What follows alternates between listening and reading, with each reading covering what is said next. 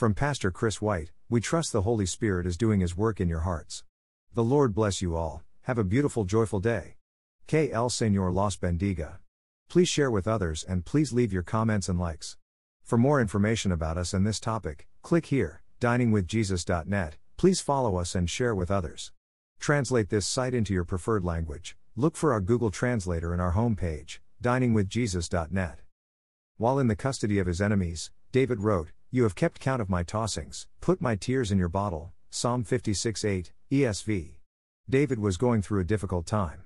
He begins this sad psalm with the words, "Be gracious to me, O God, for man tramples on me. All day long an attacker oppresses me." Psalm 56:1, ESV.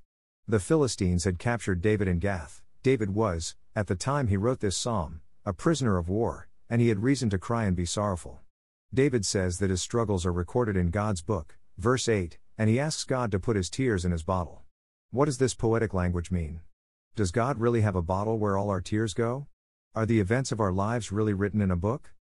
The idea behind the keeping of tears in a bottle is remembrance. David is expressing a deep trust in God. God will remember his sorrow and tears and will not forget about him. David is confident that God is on his side. He says, "In the midst of this troubling time, this I know, God is for me." Psalm 56:9, ESV, "And in God I trust, I shall not be afraid. What can man do to me?" Verse 11, ESV. God may not have an actual bottle where our tears are kept or a literal book where sorrows are recorded, but He nonetheless remembers all the things that happen in our lives, including the suffering endured for His sake. In fact, there are many instances in Scripture of God's recognition of man's suffering. God is a tender-hearted Father to us, a God who feels with us and weeps with us, Exodus 3:7, John 11:33-35. The fact that God remembers us and our suffering should be very comforting. Often, obedience and following Jesus create suffering in our lives. This should not be a surprise.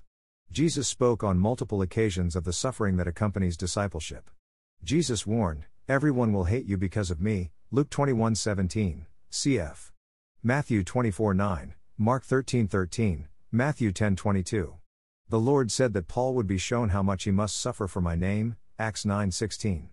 Loss, even when that loss is a result of obedience to God, creates real suffering and real tears.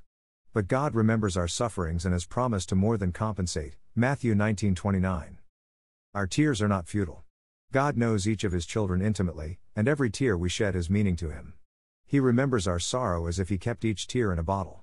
In the end, He will share His joy with us when He will wipe every tear from their eyes. There will be no more death or mourning or crying or pain, for the old order of things has passed away, Revelation 21:4. Thank you to Got Questions Ministries. Copyright 2002 to 2020 Got Questions Ministries. All rights reserved.